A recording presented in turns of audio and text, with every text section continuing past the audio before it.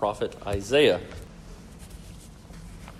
Rejoice with Jerusalem and be glad for her, all you who love her. Rejoice with her and joy, all you who mourn over her, that you may nurse and be satisfied from her consoling breast, that you may drink deeply with delight from her glorious abundance. For thus says the Lord, behold, I will extend peace to her like a river, and the glory of the nations like an overflowing stream. And you shall nurse, and you shall be carried upon her hip, and bounced upon her knees. As one whom his mother comforts, so I will comfort you. You shall be comforted in Jerusalem. You shall see, and your hearts shall rejoice. Your bones shall flourish like the grass, and the hand of the Lord shall be known to his servants. And he shall show his indignation against his enemies. This is the word of the Lord. Thanks be to God. Hallelujah. Let's pray. Heavenly Father, Lord, we thank you for our worship so far this morning. Lord, thank you for our confession, Lord, of sin and faith. Lord, we thank you for the songs that we've sang. We thank you for the liturgy and the word that we've heard so far. Lord, we pray this morning as we move into worship through proclamation and through Eucharist, Lord, that you would be honored by our worship and that we would worship you in spirit and in truth. In Christ's name, amen. Well, one of the joys, and I think other pastors or preachers in the room would agree with this maybe, one of the joys and also challenges of preaching and teaching is really finding that right balance between exposition, right? Because you want to treat the word rightly, but also applying it, right, to the people that you're preaching and teaching. Because, I mean, every church is different, right? Every church has their own culture and their own subculture, and so you want to make sure that they understand Scripture rightly. And for example, right, just in regards to exposition and application, we rightly should always pay appropriate honor to the original context in which Scripture was written, right? Because this is how, through the Spirit, God has inspired his word for us. But we also understand that through the incarnation of Christ, through his death, his burial, his resurrection, his ascension, through the Spirit being poured out upon the church, that all of Scripture actually rises above its original context and points us towards the Lord Jesus in one way or the other, but also points us to his fulfillment of redemptive history. It points us as well as to the subsequent meaning of all Scripture for God's people, his church. And so our text for today then, even while we should and we will consider some of the original context, it actually points us to something greater because of the revelation of Christ and the empowerment of his Spirit upon his people. And I think what we have within this text today is a very basic application of ecclesiology, which, for those that don't know that big fancy word, is just simply the doctrine or the teaching of the church. What we have, I think, in these verses is a basic application, although there's more contained within this, the teaching of the church. And when this passage is read within that light, this text really takes on a whole new meaning, if not multiple layers of meaning for us as God's people. And so what our text for this morning does is actually show us some of the promises that God actually provides for us within his church. And in verses 10 and 11, which are the first two verses here, in your bulletin, it'll be right before where we read, "For thus says the Lord." So verses 10 and 11, we read how God promises us both joy within his church, but also nourishment when we are part of the church, when we are within the church and through his covenant people. So look there again, and we'll make our way through these verses. So in verse 10, we're just starting with joy. We see there in verse 10 a clear promise of joy for those who are part of the covenant community of God. So starting first, again, we want to pay right application to the context. So let's just understand the context so that way we can better understand how it relates to the church as a whole. Contextually, we know Isaiah is pre-exile, right? So they have not been sent off into Babylon and into Assyria yet. And so we understand that Isaiah here, when he brings up Jerusalem, rejoice with Jerusalem, he is talking about the actual city of Jerusalem. Jerusalem is not just important or a well-loved city, although it is, but it's also, for them, it is the city. It is the central center of their lives. It is the cultural center of their lives. It is the cultural and religious center of their life and their faith as a people. Jerusalem represents for them completely the promises of Yahweh. The land does, but Jerusalem even more so, because it's in Jerusalem where his glory dwells within the temple. It's where his glory dwells upon the altar. It's where they would travel to for the annual celebrations and feasts every year. But even as we've just seen over the last 2 weeks in Isaiah 65 and then the earlier part of 66 that we looked at last week, there has been a complete and utter rejection of the Lord. There has been a rejection of his covenant. There has been a rejection of his temple and a rejection of his altar, where they have turned instead to other gods. And God told us in Isaiah 65, when we looked at that 2 weeks ago, he could no longer keep silent at this. And so he promises judgment. He promises exile. Jerusalem, their beloved city, would be completely laid waste. There would be mourning over the condition that Jerusalem would be left in. So this is the reason why, if you go back to the book of Nehemiah, why you read very early on that he weeps and is inconsolable for multiple days when he hears a report that the walls of Jerusalem and the gates of Jerusalem are still burned down and laid on the ground. But while there is judgment in this verse, there's also the promise of restoration. And as we read 2 weeks ago at the end of Isaiah 65, 8 and 9, we read that the Lord would not forsake his covenant, even though they had forsaken it, but that he would restore a remnant of his people. He tells us there in verses 8 and 9 of chapter 65, he says, within a withered cluster of the grapes on the vine, there would be new wine found. There would be, as the Septuagint reads, there would be a single grape found within the cluster, and it would be preserved because there is blessing in it.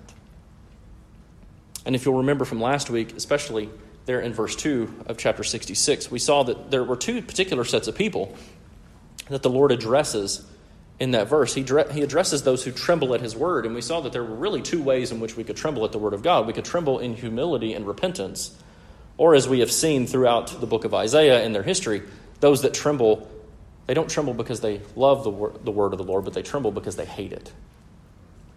And so within this promise of restoration, this passage here in the latter half of chapter 66 is directed completely at those who love God and love his people, those who tremble in humility and repentance. They are the remnant. And notice here in verse 10, there's twice where they are encouraged to rejoice. They're encouraged to rejoice because Jerusalem herself will have cause to rejoice, because her days of mourning will have come to an end. Their present sorrow, the judgment and the coming exile into captivity, would be turned into joy, a return from captivity, and seeing the city restored to its former glory. So that's the context, right, in which we come to this. But as we know, again, through the revelation of Christ, through the Spirit, there are new covenant truths that we should and rightly take from the old covenant. And so, because at the end of the day, right, original context is good and helpful, but we are not pre-exile Israel.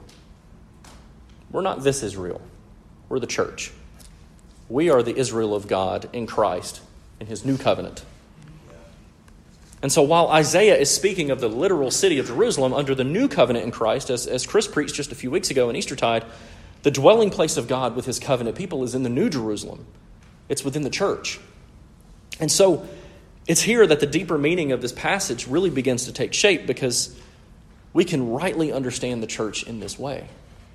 Think of how Christ and the apostles described the church in the New Testament. We're called the body of Christ. We're called the bride of Christ. We see even through the words of Jesus himself that the church is the extension of Christ and his ministry upon the earth, as we are empowered by his Spirit that is sent. And just as the Spirit rested upon Jesus at his baptism, the Spirit would then rest upon the church on the day of Pentecost, but also each and every one of us that have called on him in faith in our own little Pentecosts. The Spirit guides us into all the truth of Christ and to who God is, and continues the teaching ministry of Christ to the church, but also through the church continues the teaching ministry of Christ to the world around it. And so what this text is a call to the remnant. It's a call to that single grape found within the withered cluster. those that have come from Christ and are born from above through Christ. Those who truly love Jerusalem, who love the church, those who love the Lord, who love his people, those who have trembled at his word and humbled themselves and repented, they are the church. They are the Jerusalem and the Israel of God. And so notice here in this verse the promise of joy that is found within the church here. We are to rejoice with and in the church, and we are to be glad. We rejoice with the church when she rejoices because we love her. We rejoice with the church because we love one another. We do this because we love that Christ has actually called us not only to himself, but to each other. We rejoice with her in joy, but like we read here, we also mourn over her. We mourn like those who mourn over Jerusalem because of the desolation and the pruning that she was about to undergo. We mourn over the current state of the church. We mourn over her brokenness. We mourn because of those that we saw last week had usurped the name of brother, and they now call sin good and good sin. We mourn over those who have usurped the name of Christian, and by their false teaching, they lead many away from Christ. John Calvin writes here, he says, all that love God and love his church, they love the church of God and they lay its interest very near to their hearts. And they admire the beauty of the church and they take pleasure in communion with the church, and they heartily embrace her. And those that have a sincere affection for the church mourn for her and with her in all her griefs. But God also calls us to joy, right? That is the quality that we're looking at within this verse. He calls us to joy, and we find joy in the church even in the midst of mourning, because the church has been restored in the person and work of Christ. Another commentator writes here in a long paragraph, but it's just beautiful, and I wanted to share it all. He writes this, he says, in all ages, there will be those in the church who love and mourn for her when they see the inroads of unbelief, when they see the inroads of indifference and immorality within her. And their cry goes up, how long? And God knows their mourning, and he comforts them with this command, rejoice. And this is not an idle command, he writes. For if the future of the church depended upon man, there would be cause for mourning and none for rejoicing. However, since the future of the church depends upon the covenant of God, those who mourn may indeed joy in the church of the living God, the pillar and ground of the truth, for God himself is within the midst of her. We have joy in the church, and we have joy within one another because God has not forsaken his covenant, and instead he has restored us to himself in the person and work of Christ. But also, within these first two verses, we see that the Lord promises not just joy within the church, but he promises us nourishment within the church. Look again at verse 11. He says this, that you may nurse and be satisfied from her consoling breast, and that you may drink deeply with delight from her glorious abundance.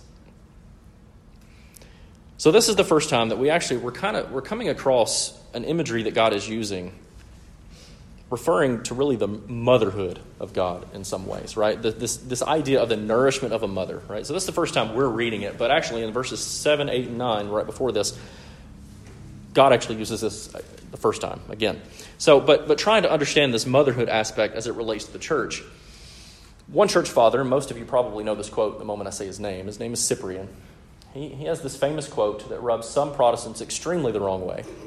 And it's this: you cannot have God for your father if you do not have the church for your mother. That bothers a lot of Protestants, and rightly so, right? Because our Roman friends have probably taken this a little too far. But considering how God lays out these verses here, I think Cyprian has a point, and I don't think he's wrong in this quote.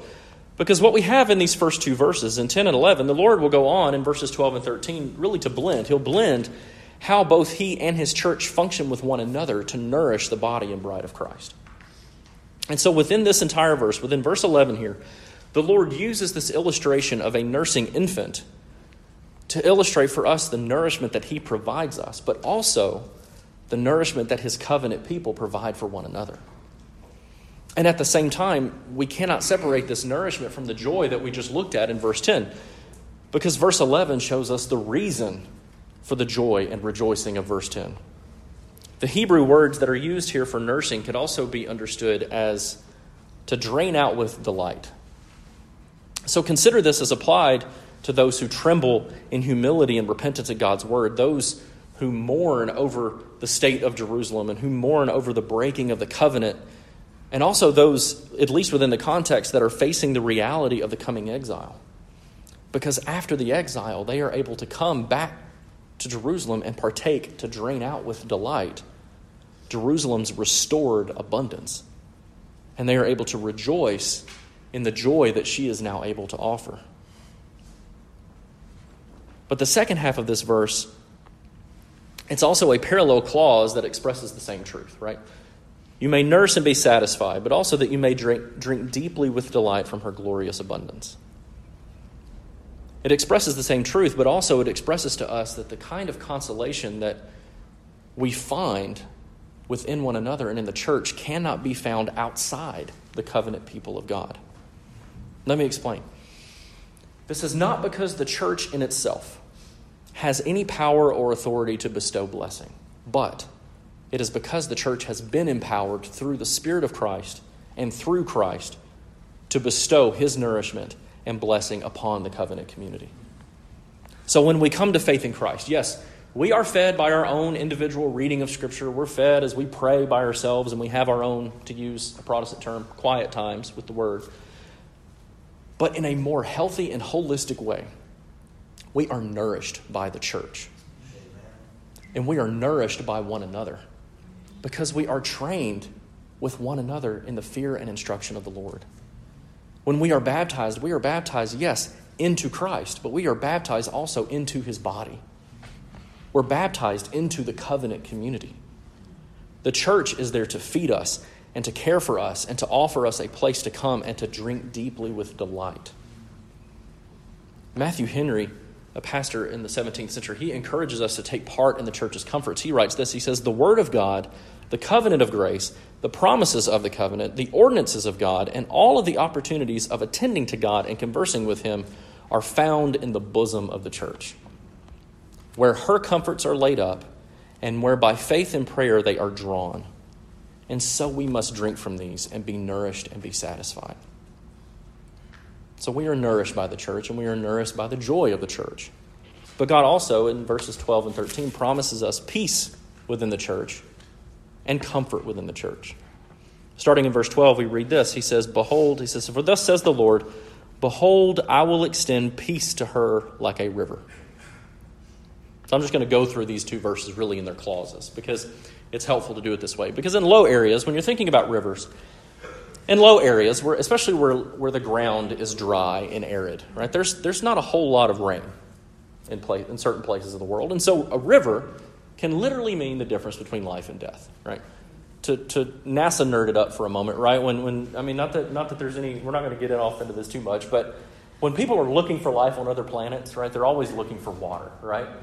Yeah. So, because where there is water, there is life. That is the whole idea. And there are two places in Scripture where we read that the river from the throne of God is the river of life. In Ezekiel 47, and we may look at this in our Sunday school study, I don't know what Chris has planned there, but in Ezekiel 47, verses 1 to 12, we read that wherever the river of life flows, trees will fruit year-round, and their leaves will never wither. We are also told that the fruit will be for food, and their leaves will be for healing. And then mirroring that in Revelation 22, where Walton preached the week after Chris, we see that the river gives the water of life. And on each side of that river stands a single tree, and it is the tree of life. And that single tree gives fruit all year long. And now this sounds an awful lot to me like the beginning of the Psalter in Psalm 1, where we read, "Blessed is the man who walks not in the counsel of the wicked, nor stands in the way of sinners, nor sits in the seat of scoffers, but his delight is in the law of the Lord, and on his law he meditates day and night." And then in verse 3, he writes, "He is like a tree planted by streams of water that yields its fruit in its season, and its leaves never wither, and all that he does, he prospers." And so thinking about this peace and this peace of God like a river in relation to the nourishment and joy of the church, we see that God not only gives us from his word, but also his church this nourishment, and we still live. And while we still live in a fallen world, and we understand that we don't have year-round abundance, right? There are seasons of drought and there are seasons of suffering. But what we read here, this means that when we are in the church, and that doesn't mean right now where we are physically in the church, but when we are part of the church, when we do not forsake the meeting of one another, as we've learned just over the last couple of years, we're all very prone to do really easily.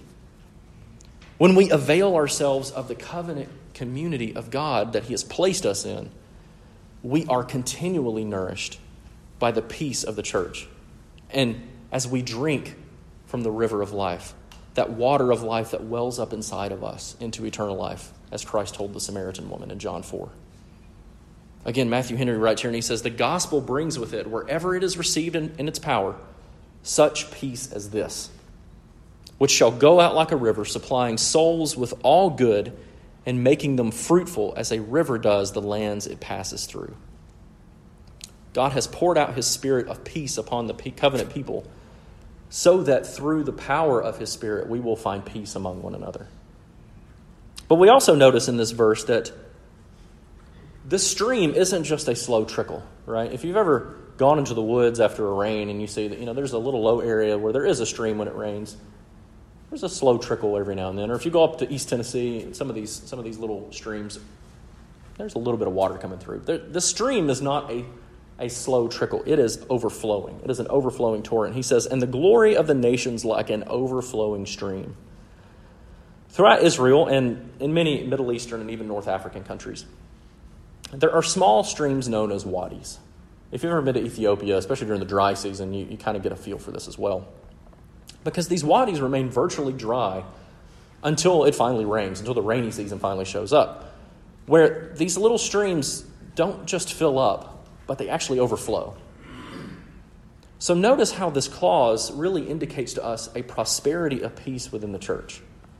The fact that this river, this stream, is overflowing, it tells us not only of the abundance of God's peace and blessing upon his people, but also its continuance. For a river or a stream to overflow, there has to be a flow, there has to be a continual current. The imagery that the Lord uses here signifies for us that there is a never-ending supply for his peace, and the peace that we find in the covenant community is never interrupted. But also notice in this same clause that this peace extends outwards from the church. He says, the glory of the nations like an overflowing stream. Under the new covenant of Christ, people from every tribe and tongue and nation are called to him to be part of his covenant community and his covenant people. There are currently, I Google searched, so if I'm wrong on this, then I looked at the wrong source, right? But there are currently 193 nations in existence today on the planet. And I was just curious, so I started looking, because one thing, especially in the Protestant world, and it may just be the case in the entire Christian world, we're always curious about how many people have not heard of Christ. And so one source is called the Joshua Project, and they did the math, and I didn't check their math because I'm horrible at math, but they did the math and found out that apparently there's at least 42.5% of the world have not heard of Christ. Now again, I don't know if they're right or not. If I did the math, it would read like 8,000% because I'm really that bad at math. But we'll take them on good faith that they know what they're doing. But what this does, this illustrates for us that the church, through Christ and through the Spirit, it's still expanding. It's still spreading far and wide like an overflowing stream. And the peace of God pours out of the covenant people of God as an overflowing torrent to bring the glory of Christ to the nations. And then this final clause, then it reminds us, again, one more time, of this nourishing work of the church and of one another within each of our lives. He says this, he writes, and you shall nurse and you shall be carried upon her hip. Because the peace and prosperity of God overflows from his covenant people, God is again calling us to nurse upon the nourishment and joy that he offers us through himself and through his people, so that the church can be a blessing among the nations. And then verse 13 builds upon this principle. It goes on, and the Lord says here, he says, as one whom his mother comforts, so I will comfort you, and you shall be comforted in Jerusalem. So in the church, God not only promises us peace, but also the comforting love of a mother toward her children. We are comforted in Jerusalem. We're comforted in the church. We rejoice with those who rejoice and weep with those who weep, Paul encourages us in Romans 12. But there's a subtle change in this verse that has not happened yet in these few verses. And you may not have picked it up. The only reason I picked it up is because I've been looking at this passage all week long. Right? So if you didn't pick it up, that's fine. But there's a subtle change in the language. Because so far in verses 10, 11, and 12, God has been referring to us as nursing infants. But now in verse 13, he kind of moves on to growth and adulthood. And we see this really in the Hebrew more than in the English. In the Hebrew, there's a word that begins this verse, and it's the word ish, which is the Hebrew word for man. So other than growth, now, and this is not the word, you would think, well, that doesn't make a big deal, but it really does, because when he refers to infants, he uses a separate word. This is not the same word as man. And so other than growth, which we'll see down in the final verse, the Lord is stressing to us that sometimes even adults need the comfort and assurance of their mother. Isaac brings Rebekah to Rachel. Bathsheba will give advice to Solomon in 1 Kings. Again, Cyprian says, you cannot have God for your father if you don't have the church for your mother. God's reminder here is that a mother's love for her children remains constant throughout life. And God is telling us that his comfort for his covenant people does not end with childhood, but continues throughout all of our lives. And he says, you shall be comforted in Jerusalem. You will be comforted in the church among the covenant people of God, like a mother continuing to love and to care for her children. Calvin says that we could view this as the church restored. This is the church restored who is discharging her duties with happiness and gladness. He says that this makes God the author of our joy, but the church is God's handmaid, carrying out the duty to dispense of that joy. God, through the church, comforts those who are his as a mother comforts her own children. But then finally, in this last verse, this whole passage is a message of hope, especially for the original hearers of it that were about to be exiled into Babylon. But this message of hope also reminds us of our own reality that the church also exists in exile. Listen to what he says here in this final verse. He says, you shall see, and your heart shall rejoice. Your bones shall flourish like the grass, and the hand of the Lord shall be known to his servants, and he shall show his indignation against his enemies. The language of this verse, it really draws our attention to the fact that this whole passage is very future-oriented. In this one verse alone, God uses the word shall 5 times. And it really indicates this future reality. He says, you shall see, your heart shall rejoice, you shall flourish. In the final 3 verses, in 10, 11, and 12, he uses other 12, 13, and 14. He uses other future-oriented words. He says, I will extend my peace. You shall nurse, you shall be carried, you shall be comforted. So while God nourishes us in the church and comforts us in the church and even grows us in the church, we have to live with the reality that we still live in a fallen world. We still live in exile. We still, for a time, must exist within Babylon. But at the same time, there is a clear indication in this final verse that, like the last 2 weeks, there's a difference between those who have trembled in humility and those who have trembled in hate at God's word. There is illustrating for us here both the coming salvation and the coming judgment. God says, he says, you shall see, he tells us, emphatically stressing to us that there is no doubt that that God is working among his people, providing the church with the power and authority to nourish and to comfort and to extend its peace to one another. Again, Calvin tells us here, he says, believers should embrace this prediction with full faith and patiently endure for a time the barrenness of the church. We shall see the hand of God working through the nourishment, peace, and comfort of the church, and our hearts will be glad and we will rejoice. But he also tells us your bones will flourish like the grass. We are being encouraged that even in exile, there is life and health and growth to be found among the covenant people of God.